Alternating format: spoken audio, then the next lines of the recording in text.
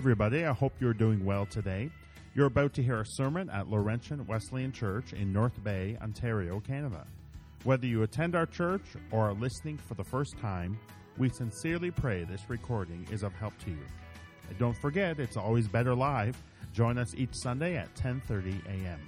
Thanks again for listening.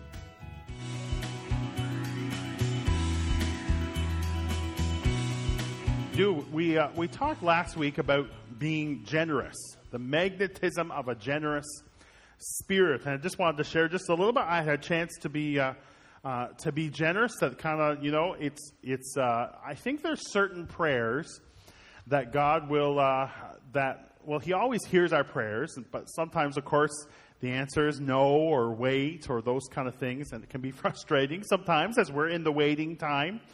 But there are certain prayers that I think are more about our eyes being opened, right? And so I think when we say, God, would you give me an opportunity to be generous?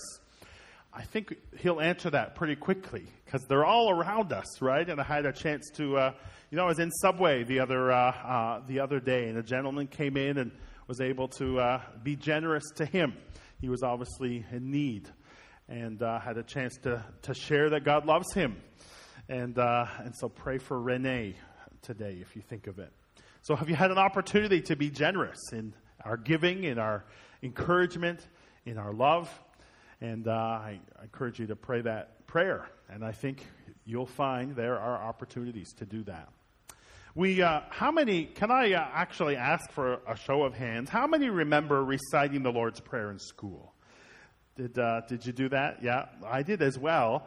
I haven't looked up the stats on this, but it's interesting that it kind of stayed in the schools in Canada a lot longer than it did in the States. I talked to some of my American friends, and it was a lot further back that it was taken out. And it was in 1988 that it was taken out of the Ontario public schools. And did you know that it was a group of parents in Sudbury, of all places? Sudbury, what did you do to us? Philip Zeidelberg and two other Sudbury parents didn't like how it excluded children. I was reading about it, and he says he talked about, and I think he may be Jewish, I'm not sure, but he remembers in England sitting outside the classroom while the rest of his classmates recited the Lord's Prayer. And you sat outside in the class when you were bad. He just remembers having a bad feeling about it.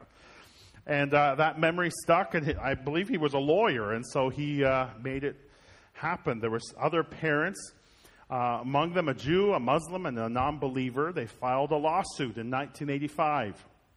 And they won, and in 1988 it was taken out of all of our schools. But it was interesting to me that his reason was for inclusivity, right? In the sense of, he didn't want different faiths to be excluded. And it's interesting because the path that these kind of things have gone is to exclude, right? We're kind of going down a path that anything of religious nature, especially Christian, is excluded, and get that out of here. We don't want anything. And it's interesting that this Mr. Zeidelberg,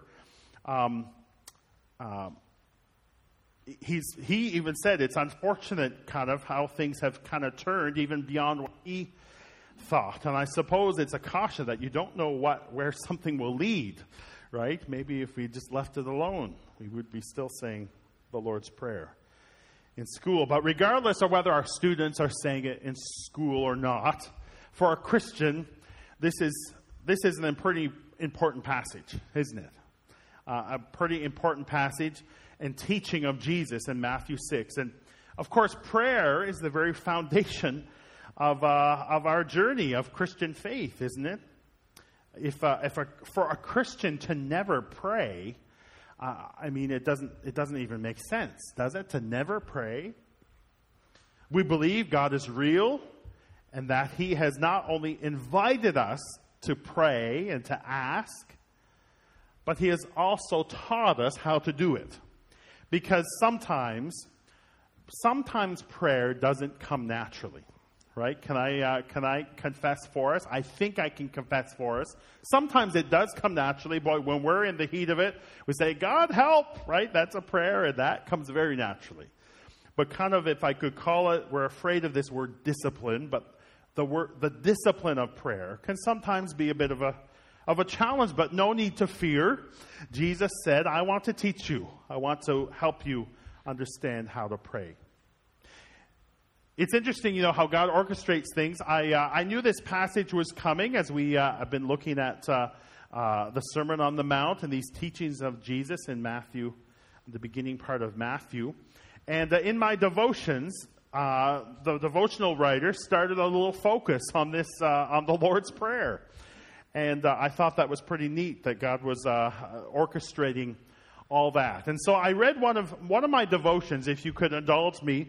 It was the 7 P's of the Lord's Prayer. And we're going to use the 7 P's of the Lord's Prayer as a guide today to help us understand what Jesus was saying when he taught us how to pray. So we come to the Lord's Prayer as we have said it in that first phrase, our Father. Our Father. We'll stop right there. The first P is personal. The first P is personal. Our Father. Jesus invites us to address God in our prayers as Father. As Father. Whatever your experience with an earthly father has been, the very word Father connects to you and your dad, right? Later today, I'm going to be seeing a man named Earl McCutcheon. But he is more than just some man. He's my father, right? There's a personal connection there. Prayer is personal, right? I think that's why it's so important to pray using our own words, right? Reciting prayers like the Lord's Prayer are good, and we should do that, and they can be very helpful. But prayers that others have written can be helpful as well. And I find sometimes they can help us pray in different ways and sometimes remind us about praying for certain things. For instance, there's a prayer that I came across recently called the Puritan Prayer. And I have it near my desk, and I have found it helpful. It says this: give me increase and progress in grace, so that there may be more decision in my character, more vigor in my purposes, more elevation in my life, more fervor in my devotion, and more constancy in my zeal. Amen. That's a good prayer. I find that helpful. It's okay to pray prayers like that. And sometimes in our tradition, we kind of run away from that a little bit. It's okay. But our prayers should also be very personal, right? They should be personal, because what can happen, right, is sometimes we get into, I've referred to this before, but we get into carol mode. You know what happens at Christmas time. Yes, I just used the word Christmas, but stay with me. You know what happens, right? Oh, I love this carol. And I've seen it over and over. People kind of glaze over, and they don't even think at all about what they're singing. They're in memory mode, right? And you just kind of sing it. And there are times that's fine, but man, don't we want to dig in and listen and understand what we're doing? And the caution is that when we recite things, sometimes we can forget to think about them, right? It's just a reminder to me that God invites us to come to Him personally.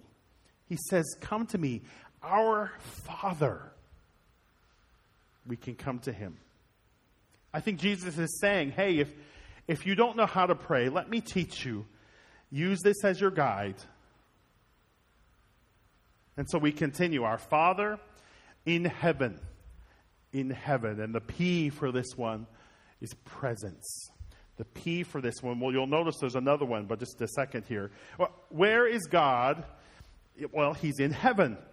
And through the Lord Jesus, He has made a way for us to live in His presence. But there's actually a P word that I like a little bit better than than presence for this one, and it's position. Position, right? Our Father is relational and personal, as Scripture teaches us, and experience reminds us. God loves us, right? God loves us. Those are powerful words, right? Have you ever had God just remind you at times, boy, I'm here, I love you? Maybe you need to be reminded of that today. But we are immediately reminded of his position. Our God, which art in heaven. We come to the God who is above every other name or thing in our lives. The God who has the position to do something about it.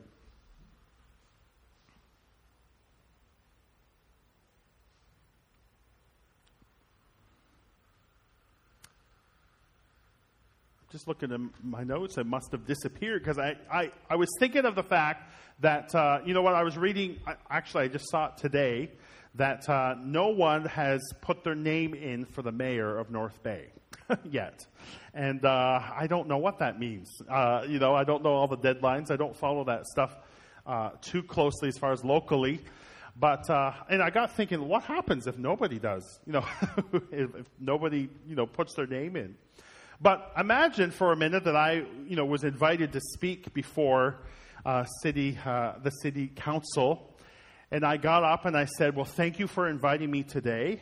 And so, Mayor McDonald, I know that you have the power to do something about this problem that I have, that I'm bringing to you today. And so, and then I go on and share what the issue is, right? There's many times that he does, right? He has the power to make a phone call and say, hey, get this done. Fix Castle Street, please. I should probably go, please. It's the worst street. We could travel all over the place. We come home and we're bumping around on Castle Street. It's a good thing sometimes to remind the mayor, well, you've got some power here. Would you use it? Well, I think that in our spirit, that does something for us. Our Father in heaven, you are the King. You are the King of Kings. You've got some power to do some stuff in my life. And I'm coming to you. And of course, we come to the next part. Hallowed be thy name. Hallowed be thy name. And this reminds us of his power that comes with that position. Hallowed means to honor as holy. You could really almost say, holy is your name. Holy, holy, holy. And this reminds us that there is a healthy tension in our prayer, right? And I think sometimes we can err on, as often with tensions and bounces, and we can err on one side or the other. But I like the way the devotional writer put it. To say holy is your name is not to keep our distance, but to retain our reverence. We approach with confidence and in a familiar way, but not casually and presumptuously. Right? You catch the tension that there is there in prayer. We can approach confidently as we come to the throne of God because he has invited us. But we also have a reverence there. He is who he is. Holy is his name. We can call on that power that is at work. Our Father in heaven, hallowed be thy name. You have the power to do something. And of course, we come to your kingdom come. Your will be done on earth as it is in heaven. And we come to the purpose word. Purpose. He's in control. Right? He's in control. And we want that. I want you to notice something here. At this point in the prayer, if this is a pattern that we can use to help us pray, at this point, we haven't asked for anything, have we? Right? We haven't asked for anything. What's the main reason that we often pray? To ask, right? We often come and ask. When you forget to pray, you remember when you need something. Right? At least that's sometimes the case in my life, right? But if I've neglected it a little bit, boy, when I need something, I'm back. It's to ask for stuff. Often that's why we come to pray. But I think here lies one of the real purposes of prayer and why we need to come to God more than just in those desperate times. prayer is aligning our lives with God's purposes. It's aligning our lives with God's purposes. It's, can I say it in reverse? It's not aligning God's purposes with our lives. Right? We like to do that. We think that somehow, I've even prayed prayers like that. Like, God, come on, would you get on my wavelength here? And no, he's saying, no, you come over here, get on my wavelength. We say to God, thank you for inviting me into your presence. I praise you because you have the power to act. I know that your ways are best. And I want your way and your will to be done in my life, in my family, in my church, in my nation, in my world. And you know what? I think here is a reminder for us as believers, as we read all of Scripture, that we need to get to know Jesus, right? Because if you're reading this and maybe you don't trust God, right? Maybe you've been hurt and maybe you blame God. And to be honest, you don't want to pray this prayer because you don't trust Him. That's when we need to get to know Jesus. Because when you encounter Jesus, when you receive Him as your personal Lord and Savior, you get to know that He is good. You get to know that He loves you and that He's trustworthy. That He was willing to go to the cross for you and for me. Now, what did He say in the garden before the cross? If this cup could pass from me, I think that's a prayer any of us would say as He knew what was coming, but He said, not my will, but yours be done. If this is what needs to happen, my paraphrase, if this is what needs to happen to draw people to you, then I'm willing to do it.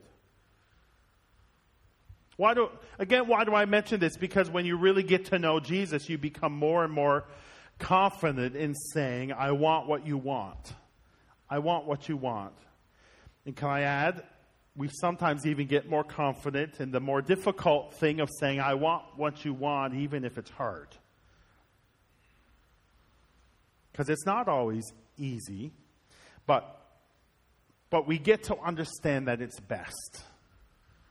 That it's best. And it's hard to pray that sometimes. But it's powerful. It's powerful. Your kingdom come. Your will be done on earth as it is in heaven. And then we get to give us this day our daily bread. Give us this day our daily bread. Provision. Provision. We can ask God for what we need. If you need something, have you asked God for it? Have you asked? He has promised to provide all our needs, not all our greeds, but our needs. Perhaps the first listeners of this story, they thought back to a story in the Old Testament that they no doubt had, if they were Jewish, they had learned their entire lives. And do you remember in the book of Exodus that God provided something called manna, right? He provided manna. And Moses said that, there was, the word manna means what is it? They didn't know what it was, but it kind of arrived in the morning. It almost, I don't know if it fell or grew like with the dew, but it was there and you could eat it. Moses said, it is the bread. This is the bread the Lord has given you. But there was something unique about this bread. If you remember the story, it only lasted one day, right? It only lasted one day. Do you know what? There was a tragedy that happened in our house. If you were here last week, you might have remembered that Chrissy made these wonderful strawberry tarts. And they were good if you had some. And we were saving them for a get-together on Friday. And we opened the thing and they went bad on us, right? We saved them too long. It was a tragedy, right? But this bread, this manna, it only lasted one day, right? And so the Israelites were desert. They didn't have any other way to feed themselves. And so I think I'd be tempted to do this too. You'd be tempted to hoard it, right? To gather as much as you could.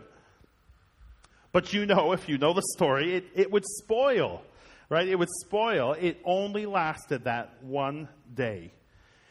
And the people were completely dependent on the Lord for their literal daily bread.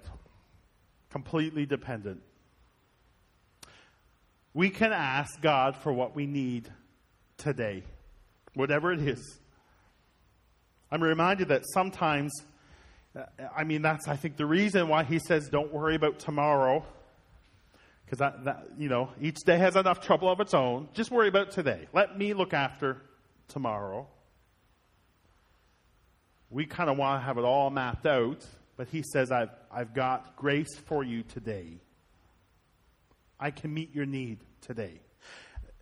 This doesn't mean we just stop working and sit at home and say, God, send the manna, right? And give me my daily bread. But it does mean that we live, play, and work with a consciousness that we ultimately look to God for what we need. We don't look to ourselves. And you know what? I'm just reminded of a very practical thing, a way of looking at that. You heard people say, I'm a self-made man, right? And they maybe are gifted. They work hard. And they say they don't need God. And of course, we're reminded how quickly that can be taken if health were to change or those kind of things. We look to God for our daily bread. And we're silly if we don't really think it comes from Him anyway. When we try to get what we need apart from God, that's when we can get in trouble, right? And I think that's why God teaches us, like we learned about last week, to be generous.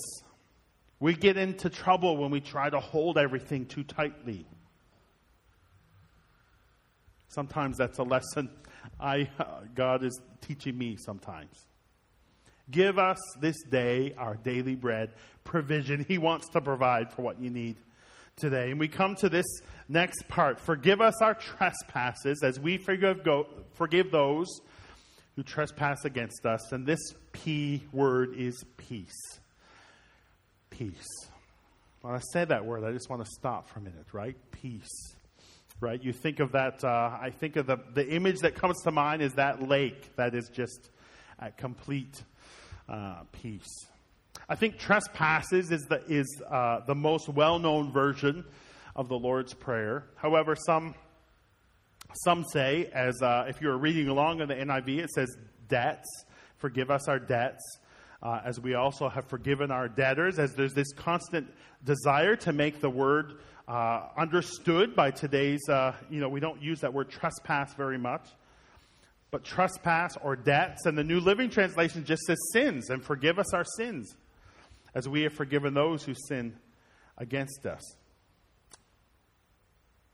And we think again of that word peace.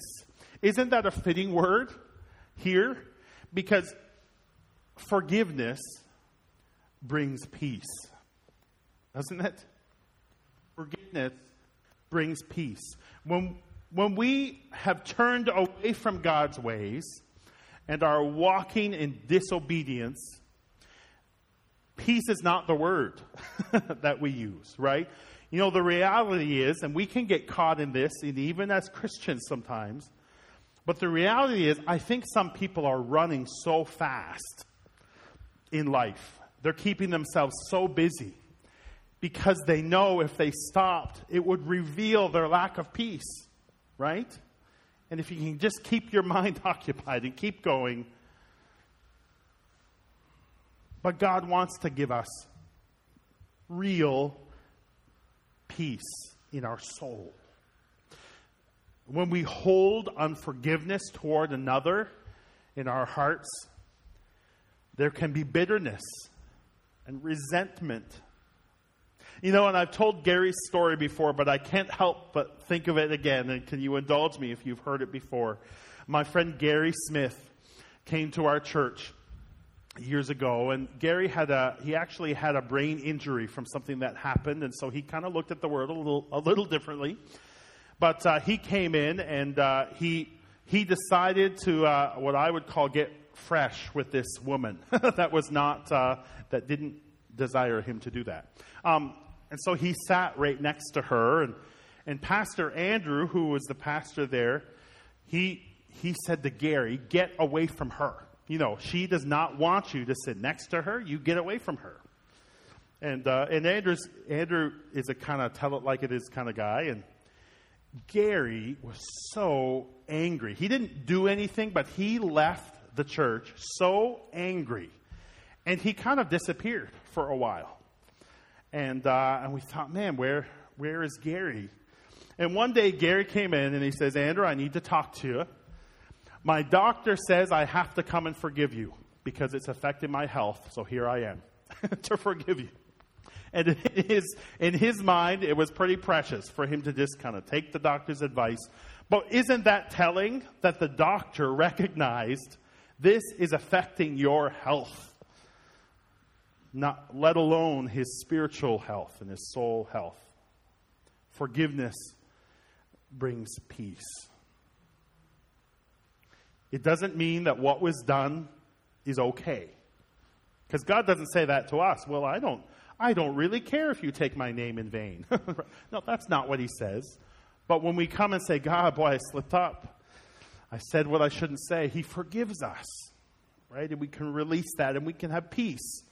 Keep a short account with God and a short account with others. And I think that when we think of the Lord's Prayer as something that we come back to, right? Even as we think of some traditions, some traditions say it every week, right? But there's that idea. Jesus says, this is how you should pray. You need to forgive others and be reminded that God has forgiven you frequently. Frequently. The enemy loves to bring up past hurts. And we can revisit things. But God wants us to revisit the issue of forgiveness and to be reminded that to give those things to Jesus, or to be reminded that we have given them to him.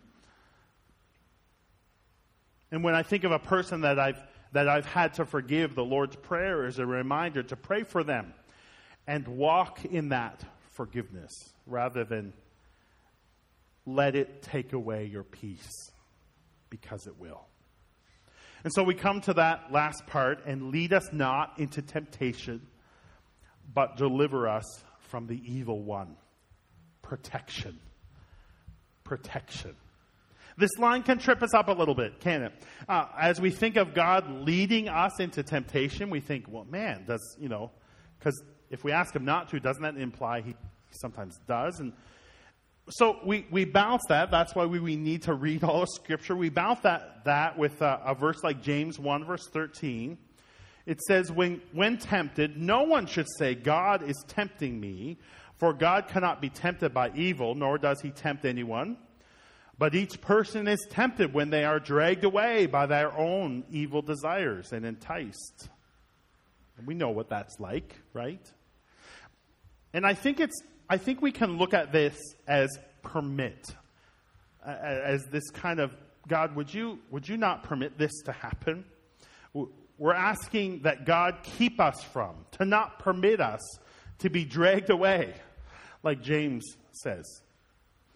When you think of the areas you can be tempted, whether in lust or language or whatever it is, God wants to help us.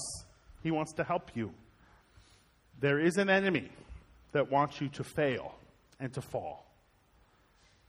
We pray for God's help. We pray for his protection. We need it. We need it, and it's available to us.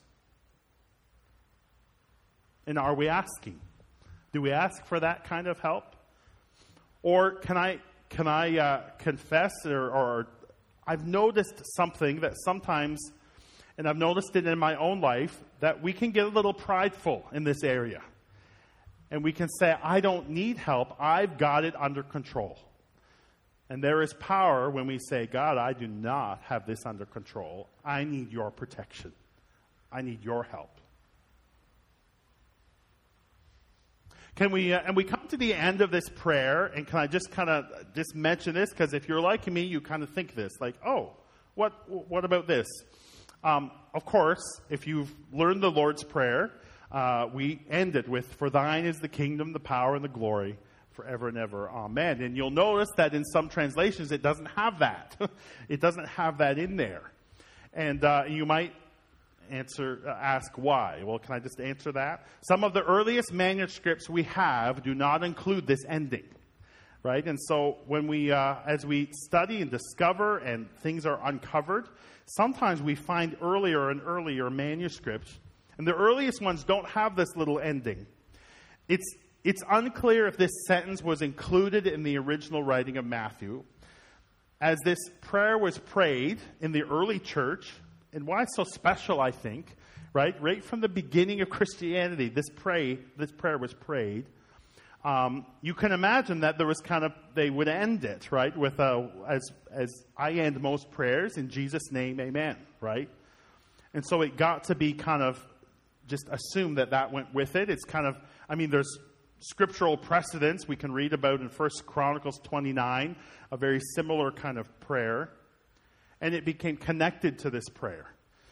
And so it's certainly consistent with Scripture, but we're not sure if it really goes right back to the time when Jesus said this teaching or not. But it doesn't change the meaning at all, whether it's written there or not. So that's my answer. That's right. That was a little rabbit trail. Now we're back. When you think of the Lord's Prayer, what P word do you need to be reminded of today? Do you need to be reminded that God is personal? That He's not watching us from a distance? He is with us. He is with us. His presence is real. He's in a position to do something. He has the power to act. He wants us to align our lives with His purposes. He wants to give us what we need, and He wants to give us peace and protection. What do you need today? Jesus says that we can ask. And we might say, I don't know how to ask. Well, just start here and say, God, would you do these things in my life? Thanks so much for listening today. It's our prayer that you would discover the love, joy, and purpose found in a relationship with Jesus Christ. We would love to hear from you, or better yet, why not visit us? You can find out more about our church at our website, laurentianchurch.com. Laurentian Wesleyan Church, following Christ, growing together.